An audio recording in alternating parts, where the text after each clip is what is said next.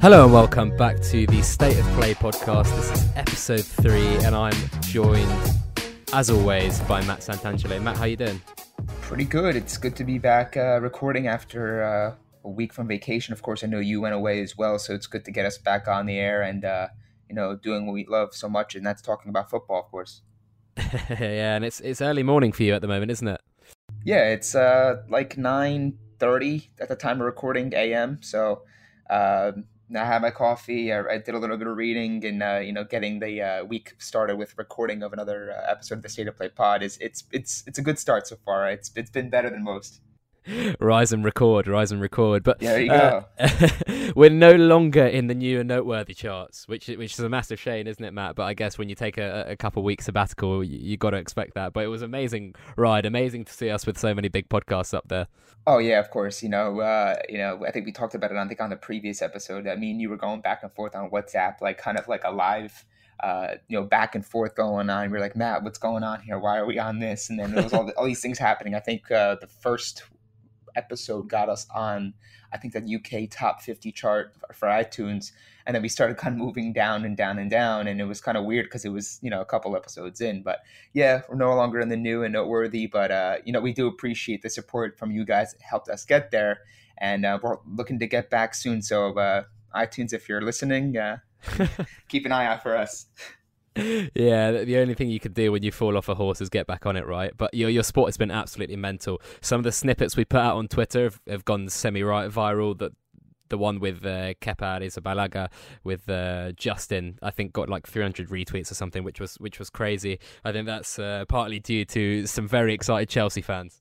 Oh yeah, for sure. That was Justin was a fantastic guest, and as was Billy as well on his insight on the Nuggets and everything going on with the Kroenke family, of course, with the connection with Arsenal. So yeah, we're definitely going to be doing more of those guys. So for everyone listening, if you guys enjoyed those, and there's some guests you guys want us to bring on, send them our way. We'll definitely consider it, and we'll try to accommodate the best we can. And before we properly get started, Matt is currently mowing his lawn, so if you hear anything in the background, that's why.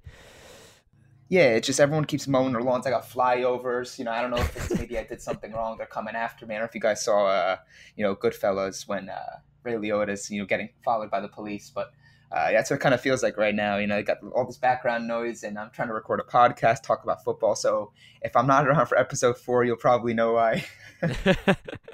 Well, we've got to get started. And the first story we're going to talk about is all about Manchester United. So if you're a United fan, you're going to maybe enjoy this one, but maybe not. It's all about the Glazers, their owners.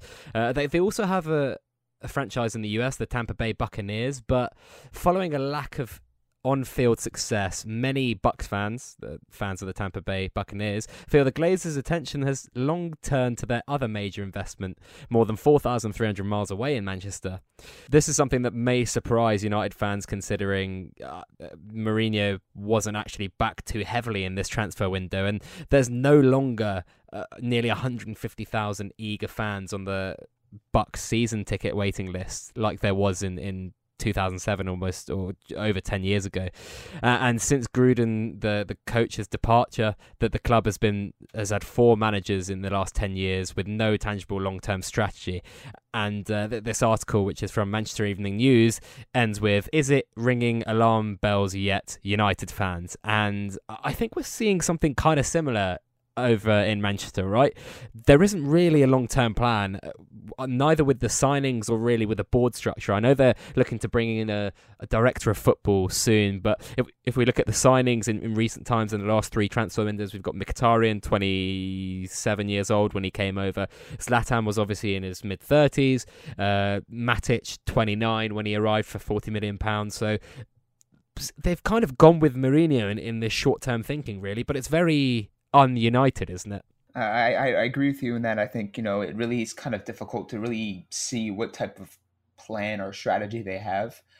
That's long term. I think obviously we could see it with some of their other clubs in their direct rivals, of course, with City being right now kind of just setting the tone. And although they drew this past weekend at the time of recording, of course, they're champions. They had a great year last year. They got a great manager in Pep Guardiola. They continue to stockpile good talent, and even getting some guys through their academy to come up and play in the first team, like Phil Foden specifically. So you wonder what's going on with their rivals in Manchester United. Now they seem to be kind of every summer, every window, making some sort of splash. As you just mentioned, they got Alexis Sanchez.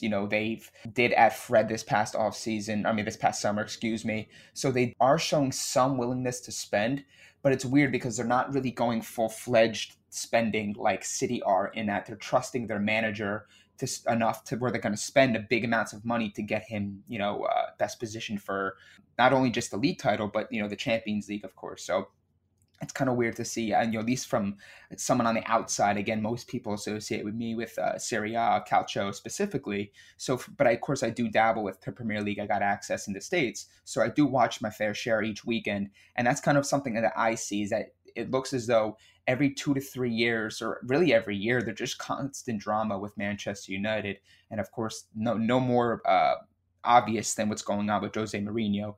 It seems as every week, every weekend, there's just something going on. There's something in the media. There's the style of play is really not so defined.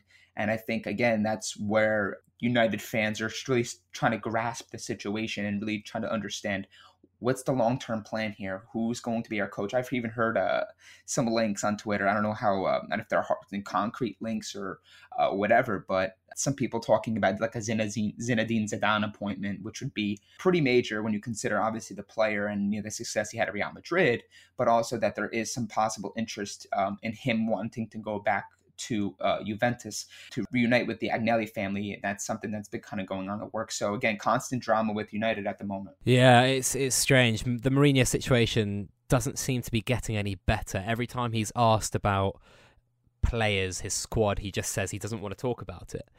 And whether or not behind the scenes he's giving these players confidence, I'm not sure. It doesn't feel like he is.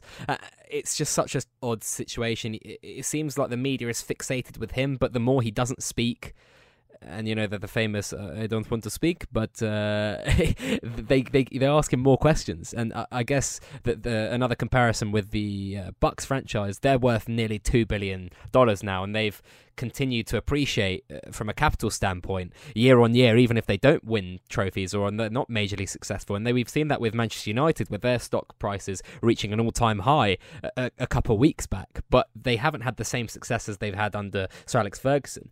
Do they risk, Matt, if they don't win in the long term or in the medium term, do they risk their brand being overtaken by Manchester City? And we mentioned Manchester City earlier, and you did yourself. Some of their signings in the last 2 or 3 transfer windows, Laporte, Mahrez, Bernardo Silva, Benjamin Mendy, all these guys are not young and up and coming, but they're low to mid-20s, aren't they? They're the guys that are going to improve, but also they're here for the now. Yeah, absolutely. Again, and you can look at, it's funny because, for those who are listening and haven't watched the Amazon docuseries All or Nothing Manchester City, you kind of get an idea of what type of unit that Pep Guardiola has built, the camaraderie, the chemistry, the unity. You could see it even in documentary. Of course, you don't even need to really go even to tune into that to kind of get an idea, because obviously the results on the pitch say everything, and you can really see week in, week out what type of unit they are and really what type of dynasty, if you will, they're trying to build in Manchester. I think if you're a United fan, there's definitely going to be concern, because you're a big club without question. There's no denying that, regardless of if they haven't won the league title in a handful of years. Post Ferguson, that's really it's you knew it was going to be difficult. Every United fan, if they were telling themselves that we're going to find our long-term replacement, we're going to find it easy after a guy like Ferguson leaves, you were kind of you're fooling yourself. And I think it was obvious with, that happens. It's, again, football's very cyclical. We see it, time and time again in certain leagues, where Barcelona had Pep Guardiola. They ran the league. They ran La Liga. They won everything possible. He leaves, and now all of a sudden you're kind of going every 2 years, going from manager to manager. And that's kind of what we felt that has happened with United. Of course, Mourinho has been one of the longest term manager since Ferguson left, but they've run through managers what seems like every other year. And I think that's where United fans are getting that alarming sensation that what's going to happen? Are we going to be constantly dealing with these type of issues year in and year out? I guess it really depends on what's going on and who they appoint next. I mean, if you ask me, as you know, I'm a Milan fan. For those who are listening, if you ask me, if and how I observe the situation, I think Mourinho. I don't. There's a good chance that Mourinho doesn't last the full season. I'd be shocked if he actually did. Now, I think it's really risky considering the fact that, who would you bring in? Again, you still, if you're going to fire a manager during the season, you got to hope that that replacement can steady the ship and at least at the minimum get them top four. But I don't know. I just see that, again, we're already, 2 or 3 weeks into the Premier League season, and all these doubts haven't been quelled. And I think that he's really not helping the cause by not speaking. I think obviously we all know what type of character he is, but I think at some point, if the media is kind of coming after you, and then coming after what decisions you're making with regards to the players, specifically, of course, Anthony Martial, we all saw that, how that kind of went down. And I think we talked about that in the first episode. It's those lingering effects, and you wonder when this whole thing's going to self-destruct, and when eventually, the Glazers are just going to pull the plug on Mourinho and say, look, it's just not working. Again, this is year 3 Mourinho. It's kind of that magical year where things kind of, get kind of, chaotic and really crazy. So I guess really time will tell to see what happens with United. But from a Milan fan's perspective, I just think it's kind of crazy as well. I mean, it's, again, Milan have somewhat went through the similar phase, is that after Carlo Ancelotti left in 2009, 2010, they've been going through managers what seems like every year. And I think it's showing you how valued a manager is, aside from a ownership that's willing to spend and give the players you need. Having that, that reliability and that stability at the post with the manager is paramount in today's game. And I think it really moves waves and really just ultimately moves the needle when you're talking about competing for silverware. I totally agree. I most certainly agree with you that he probably won't last the full season. He's almost begging to be sacked in these interviews. It's really strange. He's even behind the scenes when he's being interviewed by Manchester United's in-house media, he's just as negative, which is crazy. You think he's only negative towards the British media in general, but it's also to his own club's media, which I found absolutely ridiculous. But in terms of replacements, I'm not sure who they'd be able to bring in mid-season who is really up the ante. But if you do look at it, after Ferguson left, they brought in David Moyes. Obviously, he did not play an attractive line of football. And then Louis van Gaal came in, won slightly, but played equally boring football. I think they had a lot of 1-0 wins, lots of shutouts. You had like Daley Blind playing left back with Phil Jones and Chris Smalling. It wasn't the most exciting of teams.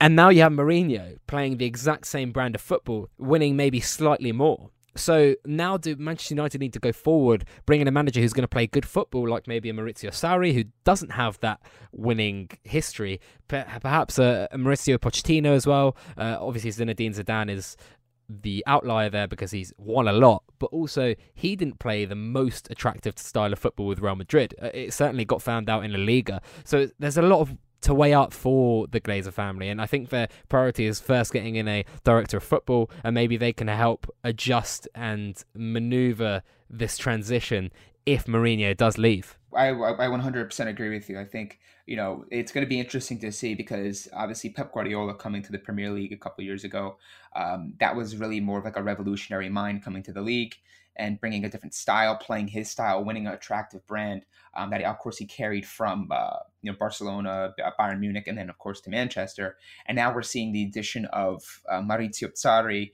at Chelsea, which is kind of in some way not comparable in terms of silverware, because obviously Pep Guardiola has won way more than Maurizio Sarri has. But in terms of the style, the aesthetics of the actual style of football, that seems where the kind of the trend is going, that a lot of these Premier League clubs are looking for someone in that manager role who can play an attractive brand, a brand that's going to produce goals, that's going to be both effective in terms of on the pitch performance, but also effective in getting results. And so again, it's going to be interesting to see, in that situation where they are looking to replace Mourinho, well, who are they going to go with? Are they going to go with a manager that's a stopgap guy that's saying, hey, look, I'll finish out the season, and then in the summer we really tackle going for like that long-term solution, that brilliant mind. Again, it's kind of difficult to see at this point because, you can say, well, maybe Antonio Conte is an option. I've heard something like that. I don't think it's really concrete, to be honest with you. I don't think Conte would come in mid-season. I think he wants a clean slate, a full summer to kind of, assess his squad.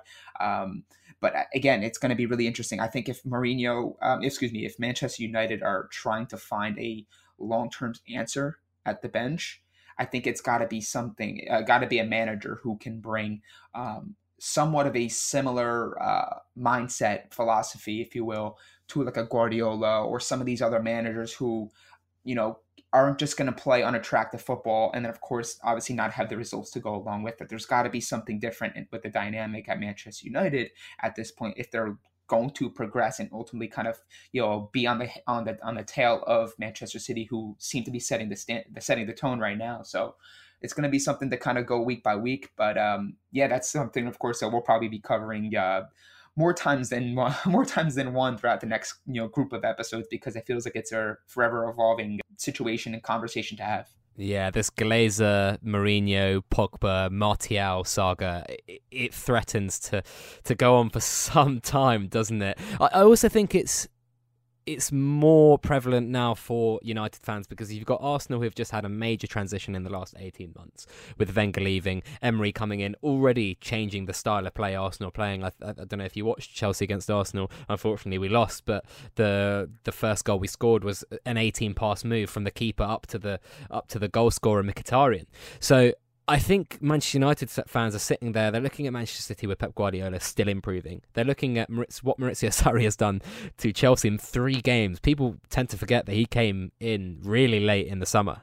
I don't know how much time he had to work with those players, but what he's done there is astounding. I mean, obviously he's got very good players to do it with, but the style of play is... you can see it already. And obviously Tottenham with Mauricio Pochettino, that's a 3-4 year project which has evolved more. Even Everton, they keep spending money, and obviously they spent very heavily last summer and this summer. Last summer they didn't do it as well. This summer they've perhaps spent a bit more wisely. We mentioned Richarlison in the last podcast. These teams are evolving, and Manchester United may be standing still at the moment. We even didn't mention Liverpool. I mean, they've spent 200 million pounds on a keeper, centre-back and 2 centre midfielders in the last 2 transfer windows. That's big money. But these are players that Manchester United could have gone and got. I mean, you talk about Alisson, Van Dijk, Naby Keita, Fabinho, who was heavily linked with Manchester United. It's strange that Manchester United haven't made a play for some of these players.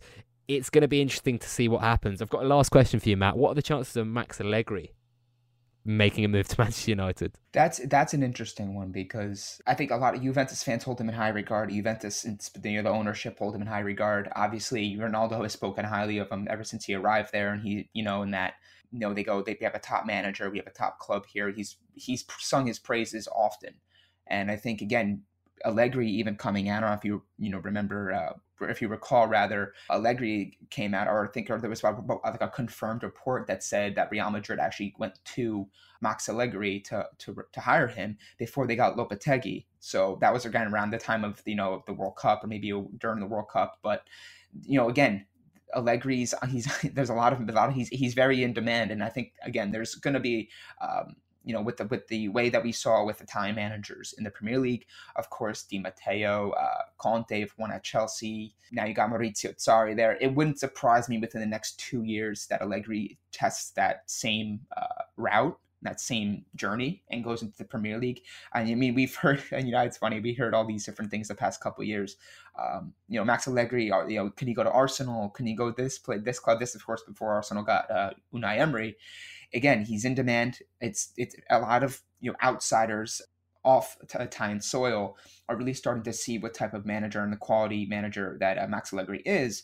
So again, if do I think he would go to a team like Manchester United? I think it's possible. I think he's not going to go to a club in England that he's not going to have a good amount of control in terms of the guys they recruit and the guys they bring in.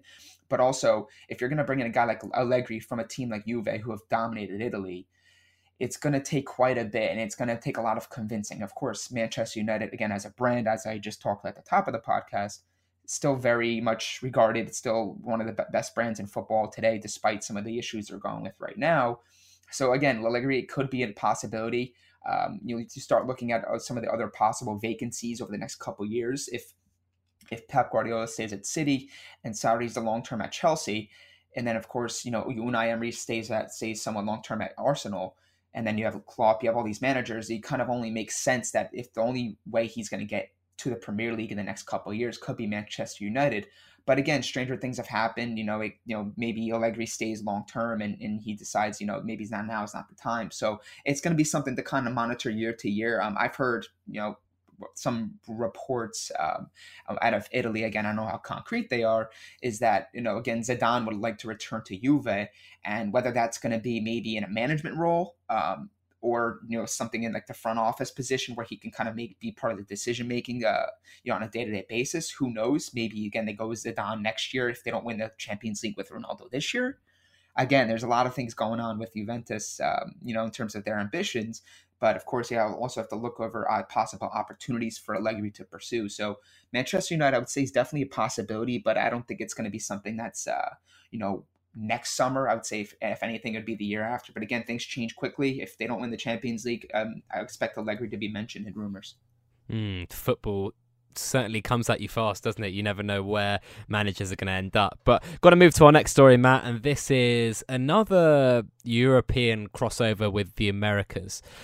La Liga agreed a 15-year deal with US media company called Relevant on a couple Fridays ago, and it was met with some uproar, wasn't it, Matt? Yeah. I've been following it somewhat pretty closely. Again, I follow a lot of people on Twitter who are based in Spain and who really cover La Liga daily.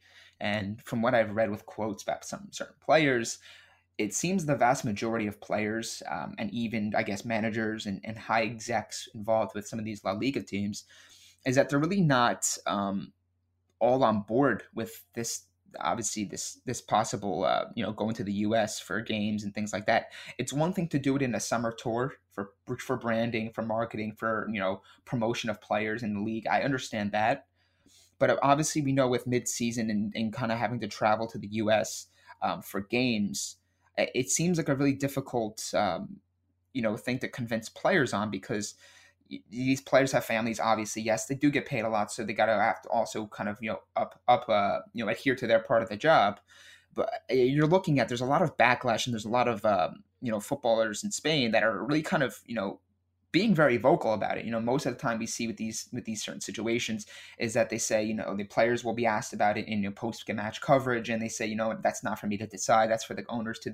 But some of the players have really been vocal. I think Gerard Piqué came out and said something that they really just don't feel that this is the way forward. And then Lopetegui even said something back that he can't see it happening, that he's with the players and he supports their decision on this, which seems to be one that's kind of circled around, not going to the U.S.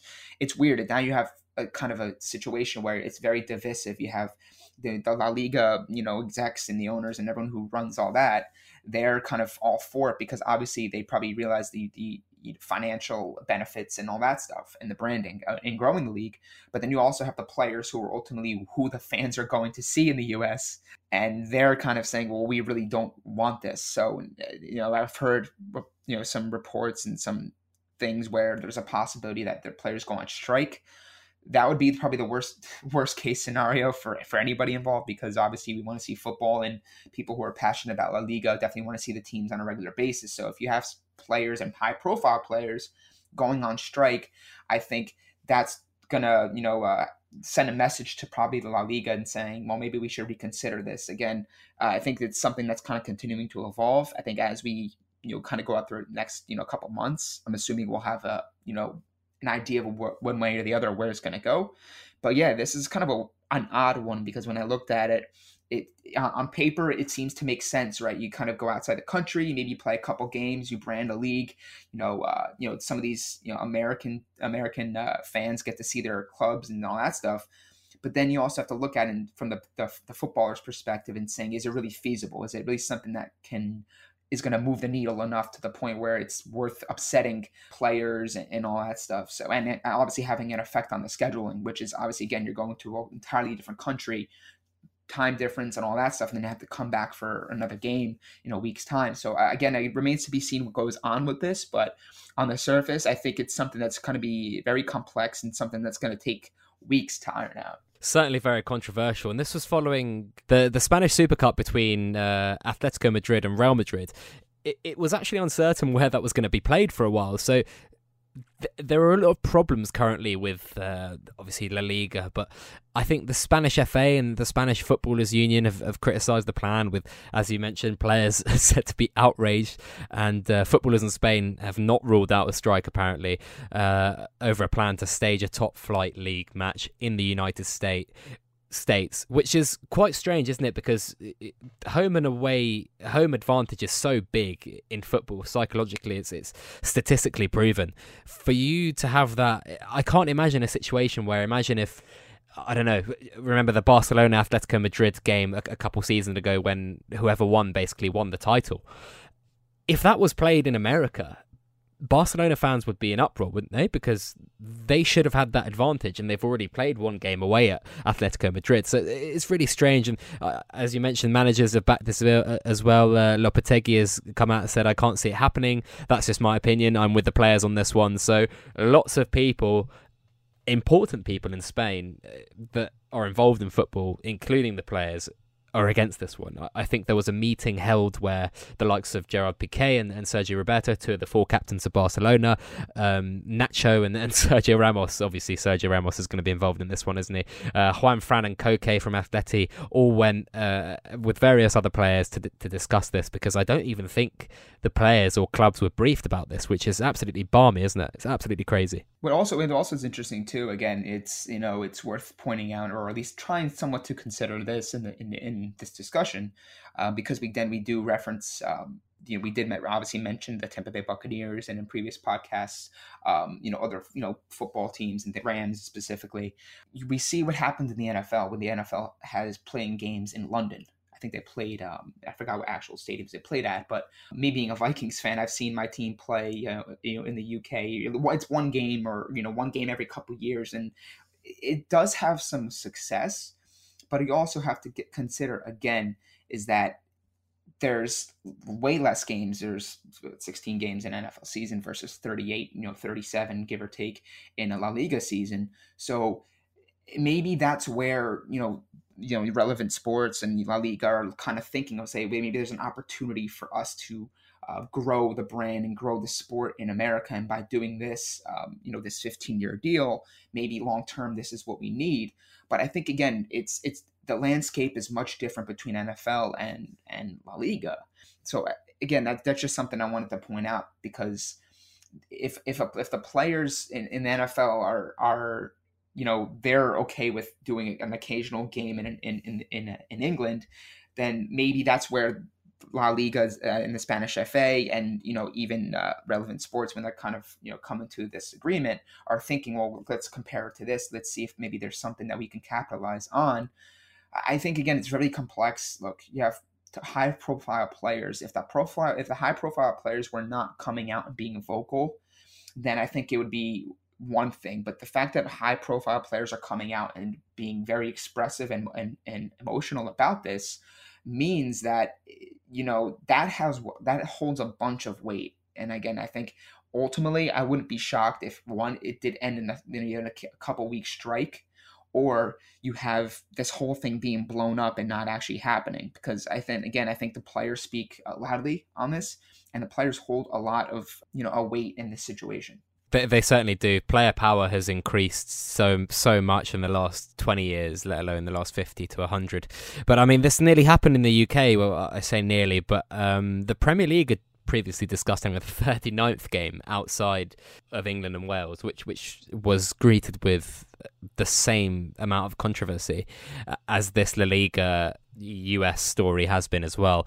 From an American's point of view, would you rather the MLS grow their brand and football in America rather than growing the amount of fans that are in America of foreign sports or foreign leagues? Sorry. I feel again, I would love to see MLS just continue to kind of, focus on growing themselves, because I think they've done a great job the past handful of years in doing that. But I think obviously there's still much work to be done, and there's a lot of other things that's going on with United States Soccer and the federation that we could probably even touch on in a future episode with a guest we have lined up for that, which I think you guys will definitely enjoy.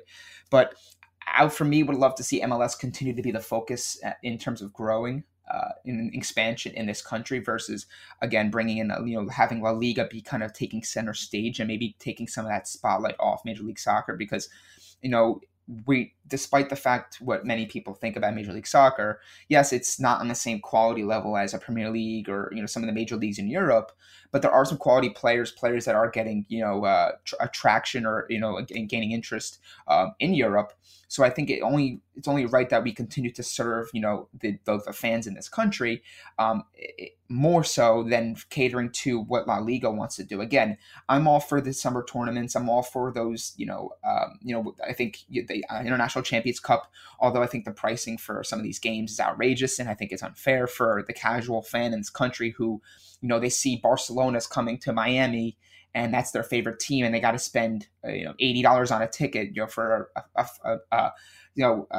parents to spend close to $300 to see a B team. I think it's a little bit unfair. So I think that maybe that's where La Liga is trying to say, okay, well, you know what, if we do this agreement, maybe we can get the actual full teams coming to the States and playing their full roster. And these fans will in turn pay the money because they're going to be able to see the Messis. They're going to be able to see Suarez, Benzema, Ramos, and the like. So again, I think there's a lot of things to kind of consider in this whole entire agreement, in this entire La Liga, coming to the U.S., situation.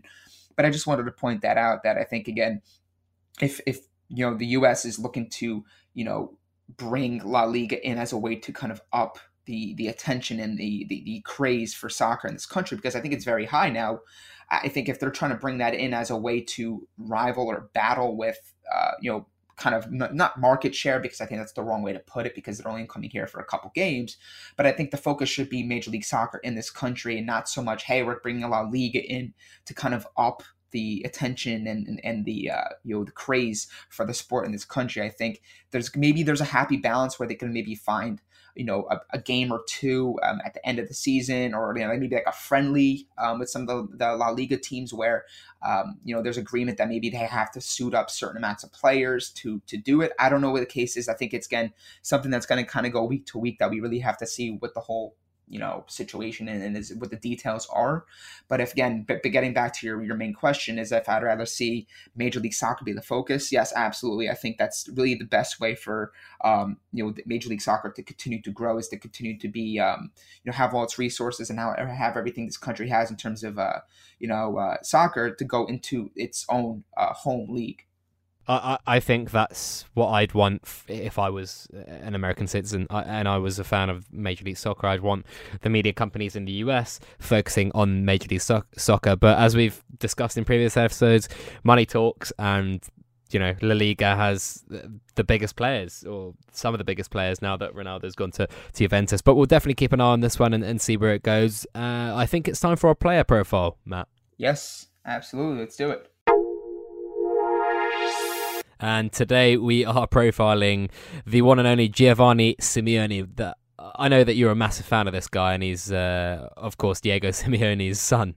Yeah, Giovanni Simeone, young striker, plays for Fiorentina and Serie A. Last year, he had a pretty under-the-radar year, although it was very good. I think he had something like 12 to 13 goals. For a team like Fiorentina, who went through a difficult season, again, of course, losing their captain Davide Astori suddenly out of nowhere, which kind of came as a shock to everyone, not just those in Italy, but all of world football. And that seemed to unfortunately take over most of the attention for Fiorentina, but they do have plenty of quality in that team. Federico Chiesa has obviously, been one of the main highlights over the past couple years. Obviously, he's gotten Premier League interest. I think Chelsea wanted him, Manchester City, a couple other teams seem to have interest. But Simeone had a great year last year, and prior to this season starting, Of course, Fiorentina made some great additions, some under the radar moves that I really, really value. Of course, they got Kevin Morales, who's obviously played at Everton. He's kind of a streaky player, someone who on his day can be effective. Of course, I think Everton fans would agree with me there. But they were also able to add Marco Piazza from Juventus on loan. Of course, injuries plagued his career, but he's on loan at Fiorentina now. And, with Chiesa involved, and now you have, of course, Simeone as your young striker. There's a lot of talent around Simeone for him to kind of maybe make that next step. That's a guy who's maybe a 20 goal scorer, someone I think is definitely capable of reaching that tally this year. I think, again, 12 to 13 last year. More talent around him, a full season, another full season under his belt in Italy. As he adapts, I think, again, it's really wouldn't surprise me to see him, be that next big striker in Italy, and maybe be a top target come this following summer, when obviously the striker market's always growing. There's always going to be teams looking for strikers. I don't know how many times we see a club, obviously Chelsea is being one of them.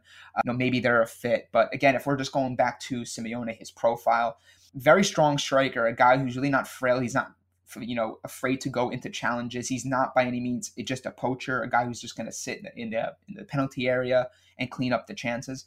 He's a guy that's good, playing it back to goal. He's good with his feet. He can link play.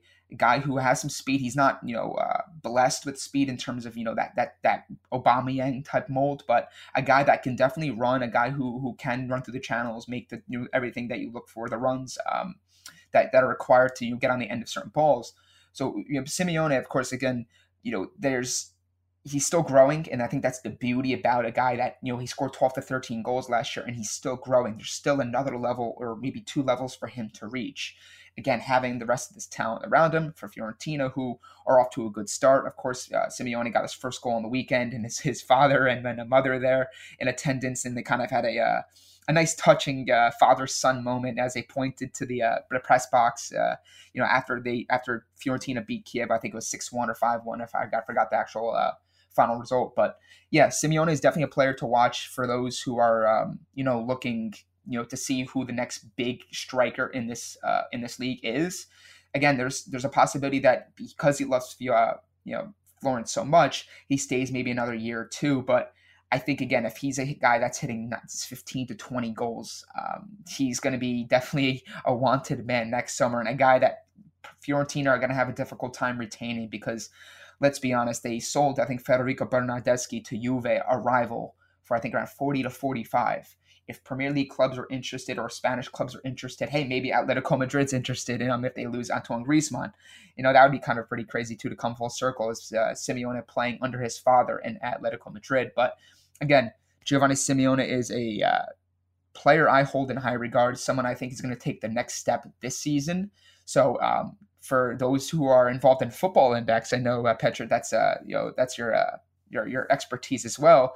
Definitely look for some value in him this year to get maybe 15 to 20 goals, and look for Fiorentina to be one of those surprise teams, because I think they do have quite a bit of young talent, around them for Pioli to work with. Yeah, certainly Fiorentina have been raising a few eyebrows in the Football Index world. But he opened his account, as you mentioned yesterday, beat Kiev Verona 6-1. He's gotten a goal and an assist in a very resounding win. But Fiorentina, they also added Gerson, I think, from Roma. They've got Milenkovic, who scored the opener, who was very good for Serbia in the World Cup. So certainly a few players to keep an eye on from there. But who would you compare Simeone to as a player? I don't know. I think it's the comparisons. I'm not really great with comparisons, because I think it's really subjective, and there's a lot of things that you can pick apart with a player that as to why he's like one, but why he's not. I just think that he's definitely he's not a poacher. He's not a Mauro Riccardi type where he's just going to sit in the penalty area. I'm not saying Mauro Riccardi is just limited to that area, because I think he's an underrated guy outside of the box. But I think Simeone is a guy, again, who can run at players. He can make his way past defenders and finish. That's finishing his finishing level at such a young age is very impressive, and it's probably one of his best qualities, and one of the reasons why I think he's a 15 to 20 goal scorer. If I had to compare him to someone, this is going to get a lot of maybe criticism, or create a lot of debate or controversy, but maybe a guy slightly like a Luis Suarez, a younger Luis Suarez. I mean, it's really tough to say, but I think, again, we all see how great Luis Suarez was at Liverpool. Just a clinical finisher, a guy, of course, who can score the great goals from deep. Obviously, he did it many times at Liverpool and, of course, at Barcelona. But I think a guy that's really, maybe not fleet of foot, not really necessarily fast, but a guy that with his footwork, with his, desire, can make his way past defenders and finish with ease and regularity. So if I had to compare him to someone, maybe it's Luis Suarez. Again, I think it's really tough for me to say at this point. Giovanni Simeone, of course, I forgot to mention, he actually did get his call up to the national team as well for Argentina. So that's just something else to keep an eye on as well. He's starting to get that traction and that attention for the national team. And of course, if he's able to partner those appearances for the national team with a great breakout season for Fiorentina, next summer is going to be a big summer for him, and in terms of where his next career move lies. Yeah, he's certainly got the same maybe stature as Suarez, but he's also very good in the air, isn't he, Matt? Yeah. Talk to us about his aerial ability. Yeah, he's definitely a strong player in the air. Again, I think he's one of those talents that if you really look at him in terms of the current mold of striker and what teams look for in this position, he's a guy that really checks off most of the boxes. I think from what I've seen, again, I watch Serie A religiously every weekend. For Simeone, he's a guy that with having those added assets around him, with Chiesa, with Piazza, I think that's only going to help him improve his tally and really show some of the other qualities that maybe some people aren't familiar with him having. And you just mentioned, obviously, his aerial ability. He's a guy that can score. He'll take the penalties. He'll score with confidence, and he's able, again, of course, make his way around the penalty area and score with ease. But I think his aerial ability is something that's going to take a big step forward this year, especially with those balls coming in from the flanks and having that consistent service to really get on the end of certain balls in the air. So Simeone, again, a guy that, in my opinion, is really starting to check off most of the boxes you look for in a modern number 9. The sky's the limit for him. I think, again, he's got that tenacity, he's got that energy, that spirit like his father.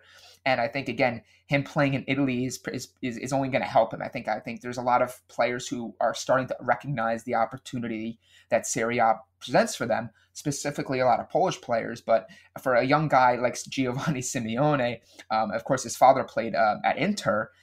You're starting to see some of those qualities and some of those similarities between the two come out. And of course, obviously, we know Diego had a great career as well in Italy, and the fact that his son's kind of getting off to a good start now, I think it's only going to be a matter of time before he makes a big move within the next year or so and really kind of starts to show what type of player he is, because I think, again, he's got the potential to be a 15 to 20 goal scorer with this talent around him. You compared him to Luis Suarez. Is that the kind of ceiling you predict?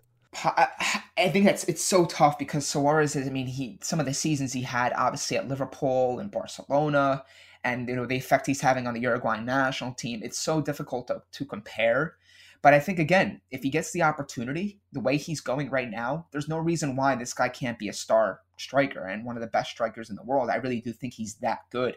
I think it's really difficult to say because, people are still kind of feeling their way around Serie A. Serie A is still that league that's, some people are starting to give it the credit it deserves, but there's still a lot of people that are sleeping on it and really not giving the attention to some of the players like Simeone, who have great quality. Again, of course, this past summer with Jorginho and Torreira going to the Premier League and playing well so far, maybe those are the types of moves that kind of get some more eyes on players like Simeone on a regular basis in Florence, despite him not playing for a title contender, because obviously, there's going to be teams fans looking towards Juve, Napoli, as because they're the top guys for the Scudetto. But I think, again, there's a lot of talent up and down this league, and I think if you're looking for a club this year to keep an eye on, if you're maybe there, I think Fiorentina could kind of be one of those hipster clubs. If you're one of those fans that really looks for like the young player or the player that's not getting enough attention, but you're trying to find the kind of the diamond in the rough. I think Fiorentina and even Sassuolo are the two teams that you definitely could keep an eye on because they have a lot of talent, a lot of young talent. You mentioned Milinkovic as well, a young central defender. There's a lot of talent to monitor and to possibly weigh up and size up big moves to maybe the Premier League in a year or so. So Simeone, one to keep an eye on, a guy that I hold in high regard, and someone I think again has a great career ahead of him for sure. Brilliant, Matt. Thanks so much for giving us the lowdown. But it seems like Fiorentina might be making a regular appearance in terms of the player profiles we're going to be doing for the rest of this State of Play podcast. Yeah, oh yeah, they got plenty, and I think there's a plenty of great sites too. I just want to give a quick shout out to Scouted Football.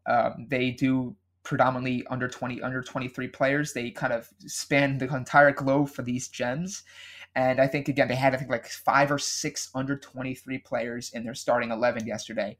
So if they're listening, shout out to you guys for all the work you guys are doing. But again, there's a lot of talent. Yes, Simeone, I think he's 23. But if you're looking at even players below 23 who have upside and some potential, Fiorentina are one of the clubs for sure that you definitely want to focus on this year specifically, because I think there's a lot of players who, with big breakout seasons, could wind up making big moves in the summer.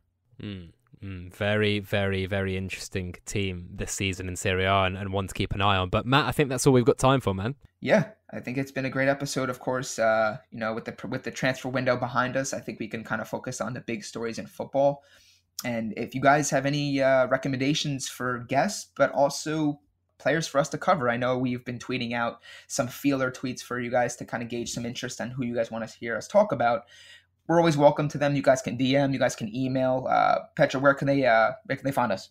Well, you can find us at State of Play Pod, so that's State of Play and then pod, P-O-D. And if you want to email us, if you're a bit more old-fashioned, stateofplaypod@gmail.com. And that's where you should head over to if you've got any sponsorship or collaborative inquiries, And you can find me at Pet Berisha, Petberisha. Strange and hard name to spell, but hopefully you guys can get it. And Matt, where can people find out more about you?